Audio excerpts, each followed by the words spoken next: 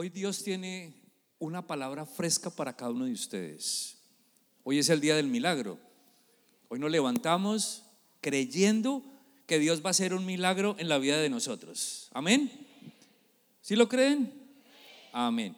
Quiero que nos pongamos de pie por un minuto. Quiero que abran sus Biblias en el libro de Primera de Juan, capítulo 1, verso 7. Primera de Juan, capítulo 1, verso 7. Cuando tengan ese versículo, digan amén, y los que no, digan misericordia. Amén. Dice: pero si andamos en luz como Él está en luz, tenemos comunión unos con otros, y la sangre de Jesucristo, su Hijo, nos limpia de todo pecado. ¿De qué nos limpia? De todo pecado. Vamos a cerrar nuestros ojos, vamos a inclinar nuestro rostro y vamos a pedirle al Señor en esta mañana que esta palabra llegue a nuestros corazones. Padre, hoy nos ponemos delante de ti, Señor. Hoy queremos, Padre, que tú ministres a nuestros corazones, Señor. Hoy queremos algo fresco en nuestras vidas, Padre. Hoy queremos ser luz en medio de tanta oscuridad que hay en este mundo, Señor. Señor, estamos pasando momentos complicados, momentos difíciles en nuestras vidas, en las vidas de nuestros hermanos. Pero hoy, Señor, que este tiempo sea de bendición, que este tiempo lo podamos disfrutar, que este tiempo sea un tiempo de refrigerio para nuestras vidas. Hoy queremos levantar nuestras manos, queremos abrir nuestro corazón. Padre, hoy, Señor, venimos a que tú ministres nuestros corazones. Hoy, Señor, queremos que cuando termine esta reunión, que esta palabra llegue a nuestros corazones y podamos ser cambiados, podamos ser mudados, podamos tener una nueva naturaleza. Porque este es el tiempo que Dios nos ha dado a nosotros. Y esa sangre que el Señor derramó en la cruz del Calvario es puesta sobre nosotros en esta mañana. Dile: Señor, bendice esta mañana, bendice mi vida, bendice a la persona que está a mi lado. Porque hoy, Señor, queremos que tú, Padre, hagas un milagro en nuestras vidas. Hoy te bendecimos en tu nombre, Jesús. Amén. Pueden tomar asiento. Esta es la tercera confesión que el pastor Castellano nos ha enseñado. Y dice que por cuanto ando en la luz y en la comunión, la sangre de Jesucristo me limpia y para siempre de todo pecado. Y hoy voy a hablar de esa tercera confesión. ¿Por qué quiero hablar de esa tercera confesión? Porque esa confesión habla sobre la cruz del Calvario. Entonces dice que si andamos en la luz, entonces andamos en la luz quiere decir que vamos a mirar el poste vertical de la cruz, que es la que nos lleva desde aquí hasta la luz, que es Dios. Y también vamos a hablar de el palo horizontal o la viga horizontal que habla sobre la comunión. ¿Y cuál comunión? La comunión que tenemos nosotros con nuestros hermanos. Entonces hoy vamos a hablar de la comunión que nosotros tenemos con Dios, que es la luz, y el palo horizontal, que es la comunión con nuestros hermanos. Amén. Dice que por cuanto ando en la luz. En estos días estaba leyendo la historia de Noé. ¿Ustedes se acuerdan de Noé, no? Noé fue ese hombre que el Señor le habló un día. Eso está en el libro de Génesis. Génesis capítulo 6, en el verso, bueno, más adelante, en el verso 8, dice: pero Noé halló gracia ante los ojos de Jehová. ¿Cuántos de nosotros queremos hallar gracia delante de los ojos de Dios? Hacemos cosas todo el tiempo, trabajamos, oramos, buscamos un trabajo, salimos a buscar personas, pero dice la palabra que Noé halló gracia delante de los ojos de Dios. Más adelante en los versículos 11, 12, 13 y 14, el Señor le habla a Noé y le dice: Noé, tienes que construir un arca, y le da las medidas del arca. Yo me imagino que Noé, cuando escuchó la voz de Dios, dijo: ¿construir un arca? Si aquí nunca llueve. Entonces el hombre la pensó, pero no dudó. Él dijo: pues si el Señor me está pidiendo que haga un arca, pues yo la voy a hacer. No entiendo, pero lo hago. ¿Cuántas veces a nosotros nos dicen muchas cosas que no entendemos y no las hacemos? Pero Noé fue obediente a la palabra de Dios. Entonces Noé fue y consiguió la madera y fue y construyó un arca que dice ahí las medidas: 300 codos por 400 por 500. Y era algo impresionante, era algo que realmente se salía de los ojos de las personas que estaban ahí. Pero Noé había creído en Dios. Noé andaba de acuerdo a la voluntad de Dios. Noé, dice la palabra en el versículo 9 y 10, dice que Noé caminó con Dios. Cuando éramos pequeñitos, hace poquitos años, caminábamos de la mano de nuestros padres. Nosotros tenemos 3 nietos, ya viene otra nieta en camino. Y cuando comienzan a caminar los niños, ¿qué es lo primero que ellos piden? Que les demos la mano. Entonces los niños aprenden a caminar porque nosotros les damos la mano a nuestros niños. Ahora, Noé caminó con Dios. Me imagino que Noé todos los días le decía: Señor, ayúdame a caminar contigo, porque lo que tú me estás pidiendo es muy grande, es demasiado grande. Pero el Señor estuvo con Noé. ¿Cuántos de nosotros queremos que Dios esté con nosotros? ¿Cuántos queremos andar de la mano de Dios? ¿Cuántos queremos que cuando nos levantemos busquemos de la presencia del Señor? ¿Cuántos de nosotros queremos que Dios haga milagros todos los días? El simple hecho de levantarnos. Yo a veces me pongo a pensar, muchas personas se acuestan a dormir y nunca se levantan. Se fueron. Mi abuelo paterno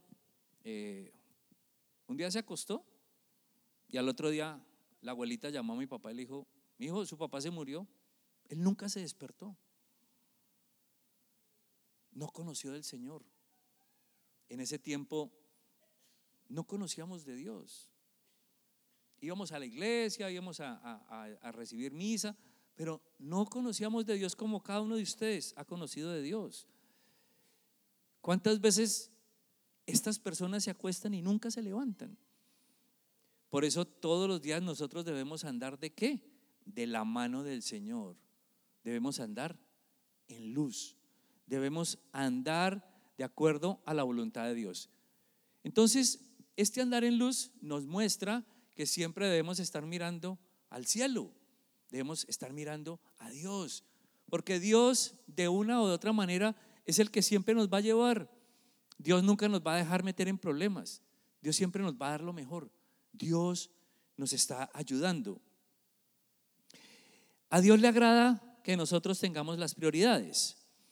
Entonces, ¿cuáles son esas prioridades? ¿Qué es lo primero que tú haces cuando te levantas?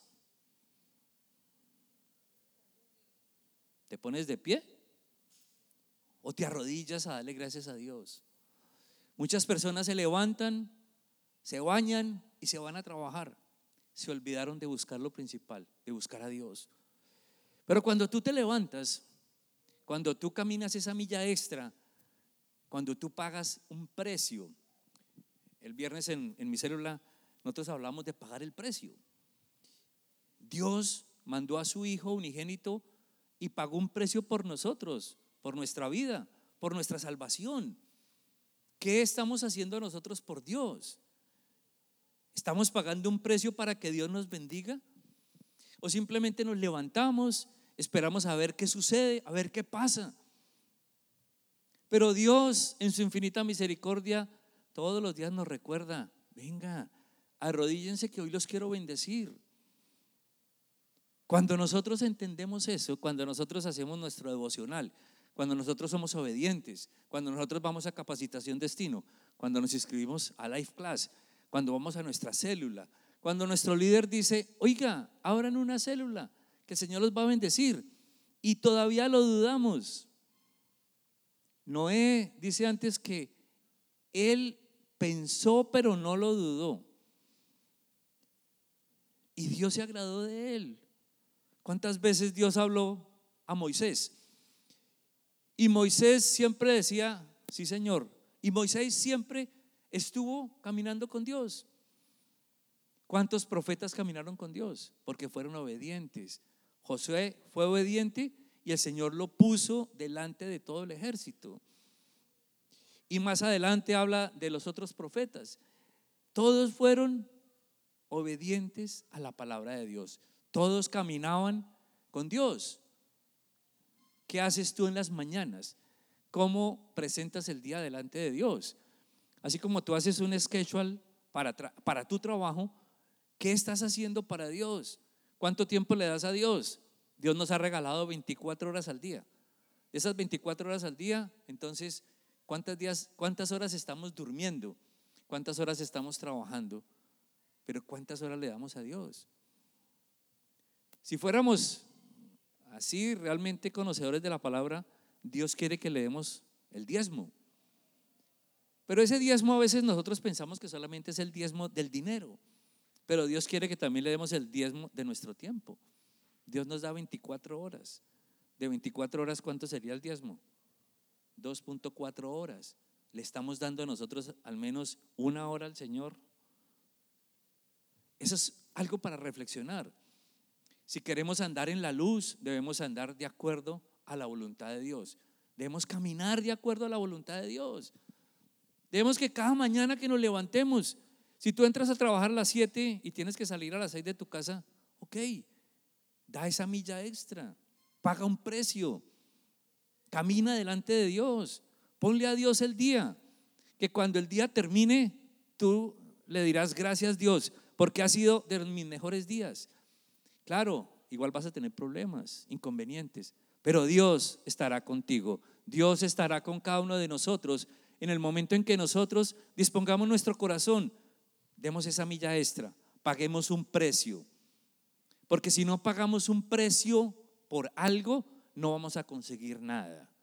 Si tú vas al Publix o a Winn-Dixie o a Walmart, y si tú no llevas dinero, como digo yo, naranjas, no puedes comprar nada, ¿cierto? Nada. Tú tienes que pagar un precio. Si tú quieres una casa, tienes que pagar un precio. Si tú quieres un auto, tienes que pagar un precio. Pero si tú quieres algo mejor que una casa y un carro, tú tienes que pagar un precio delante de Dios. Y ese precio se paga cuando tú te arrodillas, cuando tú te levantas y lo primero que haces es postrarte delante de Dios antes de salir de la casa. Antes de que tú busques tu trabajo, busca primero la presencia de Dios, porque esa es la manera de ver la cruz, ver este poste que está yendo en la dirección donde está Dios. Pero si tú no buscas eso, nunca vas a tener nada, y vas a trabajar y vas a tener 2 trabajos y 3 trabajos, y el Señor está ahí esperando que uno diga: Señor, yo ya no puedo. Señor, haz algo en mi vida. Señor, muéstrame el camino que debo seguir. Pero si tú sigues haciendo lo mismo, con las mismas cosas, en las mismas horas, no vas a lograr nada. Y podremos venir todos los domingos a este sitio, podemos sentarnos todas las personas que estamos acá y vamos a hacer los mismos en el mes de enero, en el mes de diciembre, el año 18, 19, 20, porque no hemos caminado con Dios. Somos cristianos, conocemos la palabra, pero de pronto no actuamos realmente como debiera ser, de acuerdo a la voluntad del Señor. Amén. Dice también que nosotros debemos eliminar esa palabra de no puedo, porque muchas veces el Señor nos dice: bueno, vamos a trabajar, y entonces uno dice: uy, no puedo porque tengo cosas que hacer. Vamos a orar, no puedo porque hoy tengo un trabajo a las 7 de la mañana. No puedo ayunar porque el trabajo me lo impide. Y muchas veces esa palabra no puedo está en nuestras vidas. Y si tú dices no puedo, el Señor se queda quieto y dice, pues si Él no puede, yo tampoco puedo. Porque si uno le está diciendo al Señor todo el tiempo, no puedo, no puedo, no puedo, ¿qué pasa? Pues el Señor se cansa y le va a decir, pues si tú no puedes, ok, pues no podemos. Pero si tú cambias ese no puedo, entonces ahora mirando las estadísticas de Capacitación Destino, muchos de los que están aquí sí pueden inscribirse. Pero ¿por qué no lo han hecho? Porque no han creído que cuando ustedes hagan Capacitación Destino, están conectándose con el Señor. No es solamente venir a perder el tiempo aquí los jueves a las 7:30 de la noche, esperar a que alguien le dé una clase que está escrita en un libro y esperar a que fin del curso se gradúe y le den un diploma y diga, terminé Capacitación Destino. No, no es el título, no es el papel, es la conexión que tú tengas con Dios. Es la conexión que tú tengas a diario con el Padre. Es ese momento donde tú vas a derramar todo tu corazón delante del Señor, ver la cruz, sentir lo que sintió el Señor cuando lo estaban crucificando, sentir que esas gotas de sangre que caen de la cruz están cayendo en nuestras vidas. Es sentir que Dios está haciendo milagros en nuestras vidas. Pero si no hacemos algo, no vamos a conseguir nada. Si tú no siembras, nunca vas a cosechar. Todo lo que tú hagas para el Señor nunca será en vano. Dice la palabra que busca primero el reino de Dios y su justicia, y todas las demás cosas que tú quieras te serán añadidas. Pero ese busca primero el reino de Dios y su justicia, ¿qué es? Pagar el precio, dar esa milla extra, caminar de acuerdo a la voluntad de Dios. ¿Y cuál es la voluntad de Dios? La voluntad de Dios es buena, agradable y perfecta. Que tú puedas todos los días decir, Señor, aquí estamos. Señor, aquí estoy contigo. Señor, háblame. Señor, muéstrame qué debo hacer. Pero eso lo conseguirás solamente cuando mires la cruz. Cuando veas que esa sangre que derramó el Señor en la cruz del Calvario es puesta en la vida de cada uno de ustedes, en la vida de nosotros. Que tú puedas sentir esa necesidad a diario de buscar de Dios. No solamente esperar que venga el domingo, ponerse uno bonito, peinarse, afeitarse y venir a sentarse a esperar a ver qué Dios tiene para nosotros. No, los milagros no llegan así, los milagros se buscan.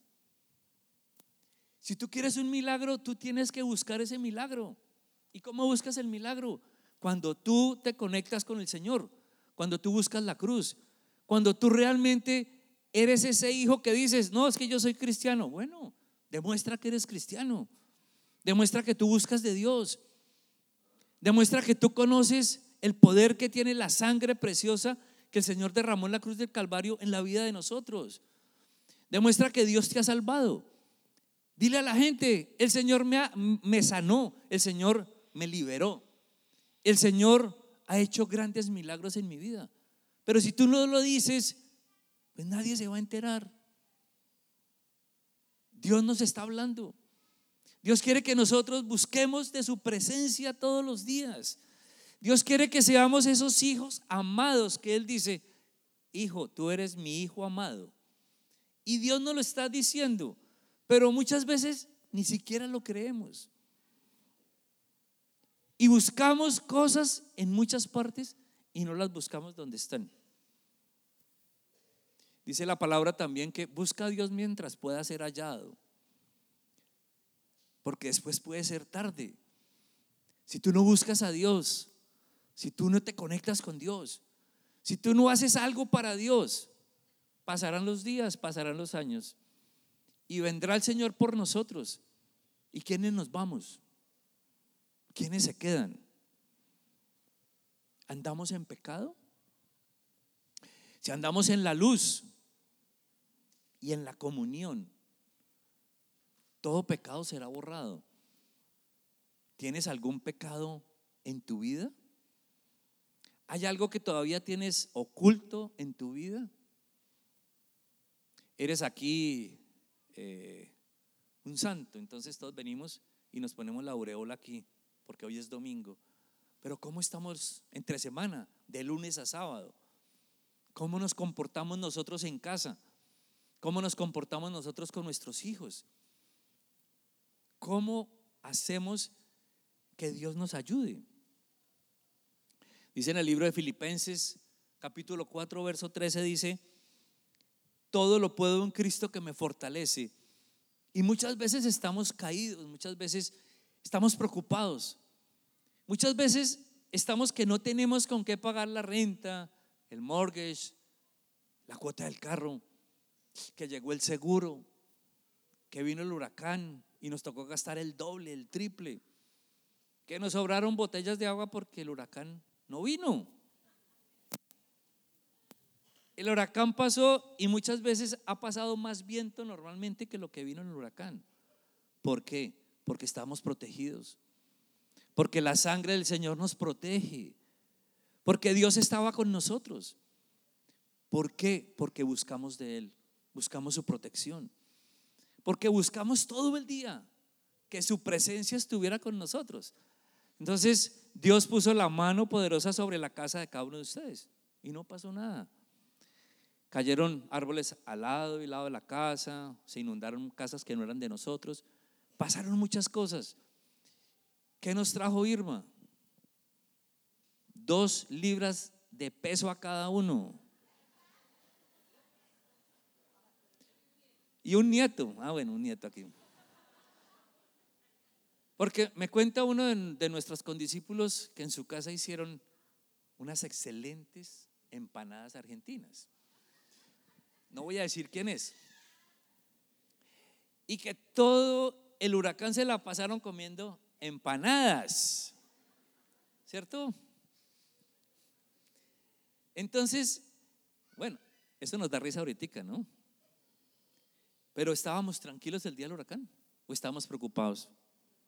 Estábamos tranquilos porque sabíamos que la mano de Dios estaba sobre nuestras casas, sobre nosotros. Amén. Dice: todo lo puedo en Cristo que me fortalece. Y Dios siempre nos va a fortalecer. ¿Cómo manejas tus finanzas? Ustedes saben que Dios quiere que seamos prósperos. Dios quiere que tengamos finanzas. Dios quiere que nosotros miremos la cruz y le digamos: Señor, ayúdanos con esto porque no puedo. ¿Tú das el diezmo a la iglesia? ¿Tú das las ofrendas a la iglesia? Eso es algo que debemos nosotros ponernos a pensar. ¿Estamos siendo correctos con Dios? ¿Estamos trabajando para la obra de Dios? ¿Estamos haciendo grandes cosas para Dios? ¿Estamos dando de lo que Dios nos está dando? ¿Cómo manejan las finanzas ustedes en sus casas? Si no las manejan bien, es tiempo de que ustedes busquen de Dios, busquen la cruz, porque al final de la cruz está la respuesta que cada uno de ustedes necesita. Amén. Cuando tú no andas en la luz, estás andando en pecado. Entonces, todavía de pronto hay pecados de inmoralidad, hay pecados de pornografía, hay pecados de lujuria, hay pecaditos de robo, hay pecaditos de mentiras. De pronto todavía tenemos esos pecaditos por ahí guardaditos. Pero si tenemos esos pecaditos guardaditos, no andamos en la luz. Entonces, hoy al finalizar vamos a sacar todos esos pecaditos para que el Señor nos limpie de todos esos pecados.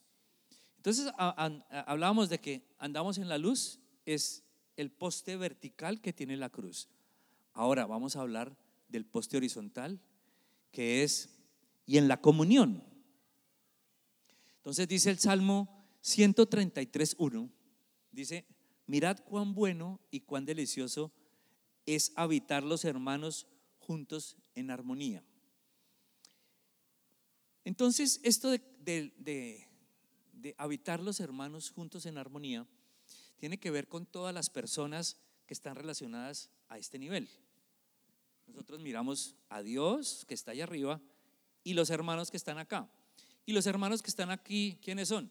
Nuestra esposa, nuestros hijos, nuestros discípulos, nuestros condiscípulos y todas las personas que están alrededor de nosotros. Dice también un versículo en el libro de Colosenses capítulo 3 verso 19, dice: maridos, amad a vuestras mujeres y no seáis ásperos con ellas. De pronto me voy a meter en un tema que a muchos no les gusta, pero yo siento que el Señor anoche me hablaba, no fue anoche, fue esta mañana como a las 4 de la mañana que yo me levanté y yo me tomo un poquito de agua, doy vuelta en la casa a ver si todo está bien y vuelvo y me acuesto. Pero anoche el Señor me inquietaba sobre esto, sobre cómo nosotros tratamos a nuestras esposas. Porque si nosotros queremos tener un liderazgo, si nosotros como hombres queremos tener algo bueno en esta vida, debemos tratar bien a nuestras esposas. Dice la palabra que no seáis ásperos con tu esposa, con las esposas. ¿Y qué es ser ásperos? Ásperos es de mal genio, groseros, que las tratan mal y todas esas cosas que de pronto alguno de ustedes sabe. De pronto el Señor les está hablando a cada uno de los hombres que están aquí y van a decir: ¿seré yo maestro del que tú estás hablando? Pero el Señor quiere hoy que tú saques también eso que tienes, que cambies tu manera de tratar a tu esposa, porque es que tu esposa dejó la vida que llevaba por andar contigo. Tu esposa dejó su familia por andar contigo. Su familia dejó sus padres por andar contigo.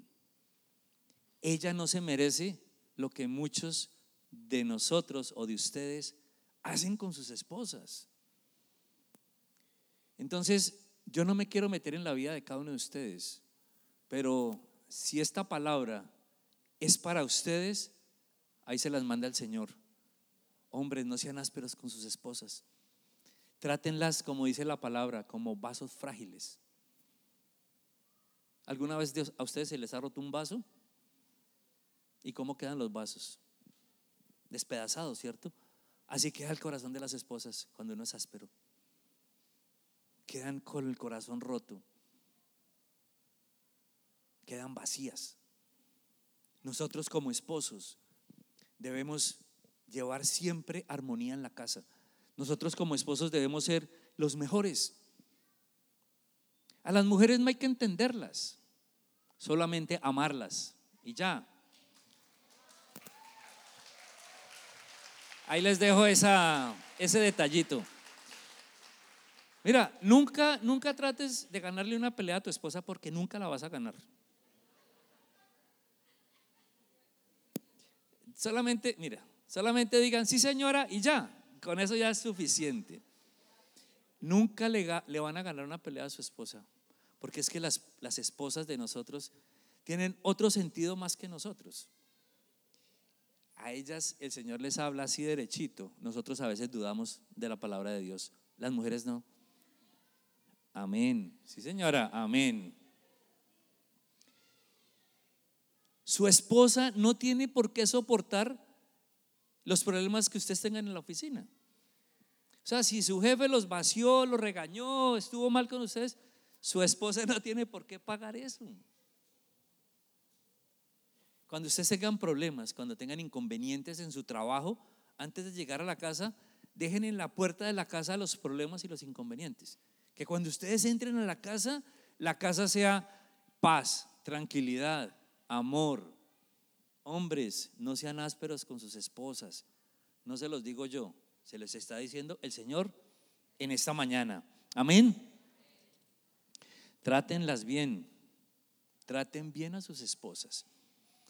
Ahora, ¿cómo es la relación con sus hijos? Dice la palabra en el libro de Malaquías capítulo 4 verso 6.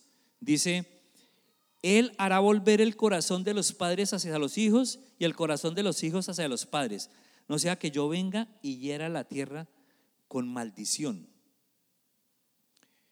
¿Cómo tratan ustedes a sus hijos? ¿Igual que a sus esposas?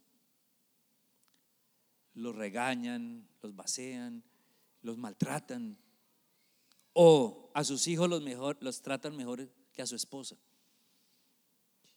No debemos exasperar a nuestros hijos, dice en el libro de Proverbios, sino llevarlos bien, que ellos entiendan cuál es el propósito por el cual Dios los ha traído a este mundo. Por eso al principio yo decía que a los niños hay que llevarlos de la mano. Y lo primero que uno debe hacer cuando los niños comienzan a crecer, cuando comienzan a entender, es llevarlos delante de la presencia de Dios. Por eso nosotros no bautizamos a los niños, nosotros presentamos a los niños delante de Dios. Cuando ya los niños han cogido uso de razón, ellos mismos se bautizarán, así como lo hizo Jesús.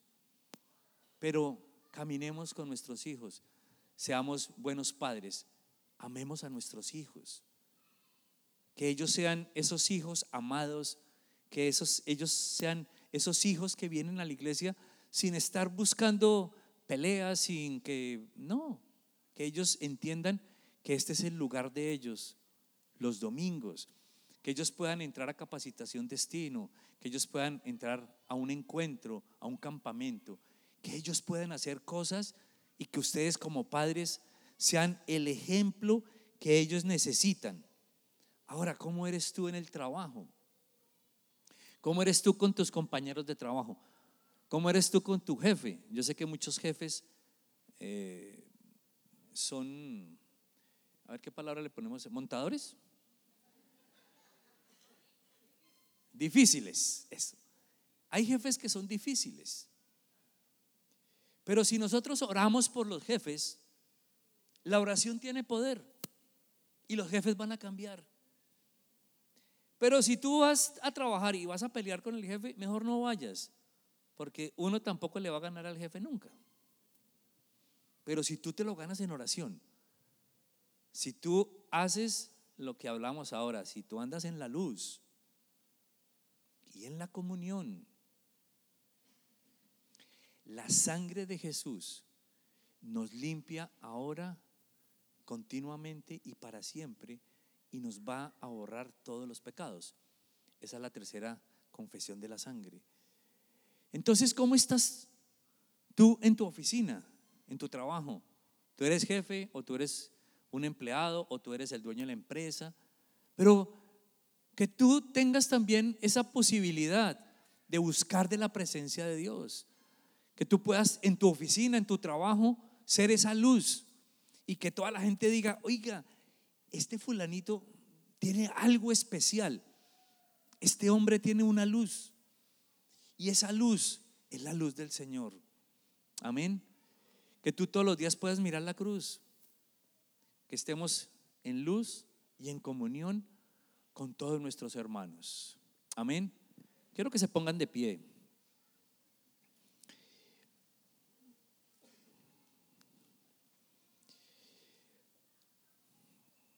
Y hoy solamente quiero que tú abras tu corazón y tú le digas al Señor: Señor, de todo lo que he escuchado en esta mañana, dime en qué debo cambiar. Yo sé que hablamos de las esposas, yo sé que hablamos de caminar con Dios, yo sé que de pronto hablamos de pecados, de muchas cosas hablamos en esta mañana. Yo siento que muchos o algunos de ustedes tienen algún guardadito todavía, y ese guardadito lo guardan ahí porque no quieren que las personas se enteren de muchas cosas.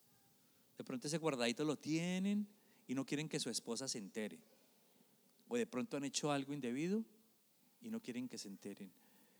Pero hoy vamos a ir a la cruz, hoy vamos a ir delante de Dios, Hoy vamos a levantar nuestros brazos. Yo quiero que esas personas que el Señor les ha hablado hoy, les ha ministrado hoy, quiero que pasen aquí al frente. Porque cuando tú pasas al frente, te estás humillando delante de Dios y le estás diciendo: Señor, heme aquí. Señor, haz un milagro en mi vida. Señor, hoy quiero cambiar. Señor, hoy quiero ser diferente. Señor, hoy quiero realmente buscar tu cruz, buscar la cruz. Hoy quiero, Señor, que todos estos pecaditos que tengo guardados puedan salir a la luz. Que el Señor pueda ministrar nuestros corazones. Que te sientas en la libertad de decir: Señor, aquí estoy. Busquemos al Señor mientras pueda ser hallado, porque después de pronto puede ser muy tarde.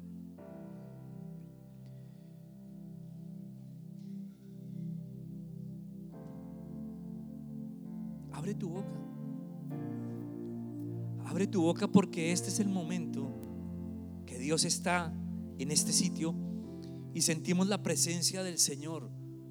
Hoy es el día que Dios va a hacer un milagro en la vida de ustedes. Yo no sé cuál será el milagro que ustedes necesitan. No sé si será un milagro financiero, un milagro de salud, un milagro con su esposa, un milagro con sus hijos. Pero hoy vamos a entender la cruz.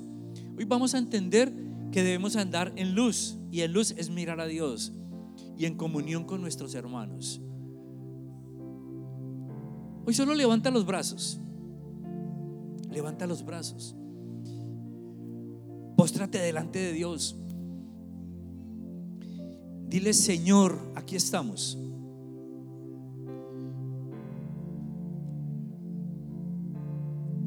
Repite conmigo: por cuando ando en la luz y en la comunión, la sangre de Jesús me limpia ahora y para siempre de todo pecado. Padre, hoy levantamos nuestros brazos delante de ti, Señor, porque hoy, Señor, queremos que tú ministres nuestros corazones, Padre. Hoy queremos limpiar nuestra mente, Señor.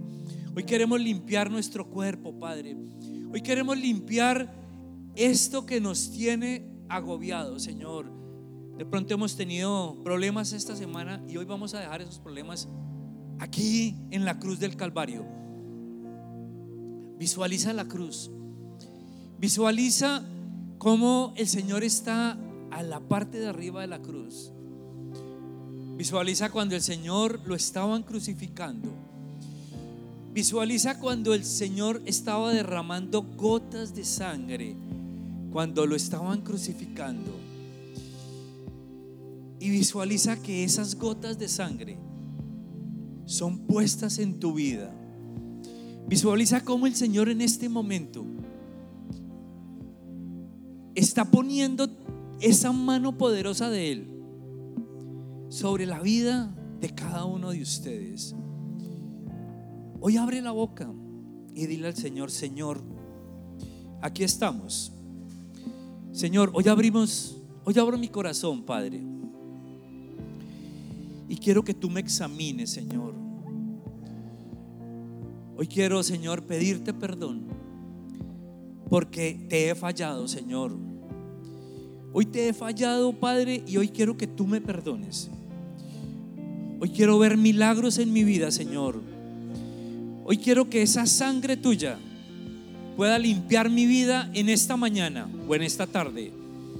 Pero eso solamente lo conseguirás cuando tú realmente abras tu corazón, cuando tú seas sincero con Dios, cuando tú sientas que esa mano poderosa va a tocar tu vida en esta mañana, cuando tú sientas que Dios va a hacer algo, Él lo hará, porque si Dios lo dijo, Él lo hará.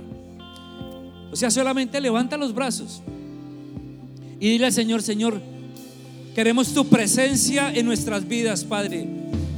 Hoy, Señor, un solo toque tuyo, Padre, bastará para que el milagro por el cual he venido en esta mañana ocurra en mi vida, Señor. Hoy levanto mis brazos, Padre, en actos de humillación delante de ti, Señor. Y hoy, Señor, muestra tus maravillas en mi vida, Señor. Hoy muestra, Señor, en qué debo cambiar, Padre. Muestra, Señor, en qué debo cambiar en este momento, Señor. Ahora el Señor les está mostrando a cada uno de ustedes sobre qué tienen que arrepentirse. El Señor está mostrando pecados que tienen cada uno de ustedes. El Señor está mostrando faltas que han cometido. El Señor está mostrando. El Señor hoy les quiere bendecir. El Señor hoy los quiere liberar de esas cargas por las cuales han venido en esta mañana aquí el domingo. Hoy el Señor quiere hacer algo en sus vidas, pero eso solo lo conseguiremos cuando tú levantes los brazos y visualices la cruz del Calvario, y visualices el momento en que estaban crucificando al Señor, y visualices cada gota que el Señor derramó en la cruz del Calvario. Dile, Señor, que una sola gota entre en mi vida, Padre. Que una sola gota de esa sangre tuya haga ese milagro en mi vida. Hoy simplemente, Señor, quiero que tú me toques. Tócame, Señor. Toca mi vida, Padre. Tócame, Señor, en esta mañana. Toca mi familia, Señor. Toca a mis hijos, Padre. Señor, tócanos. Tócanos en esta mañana.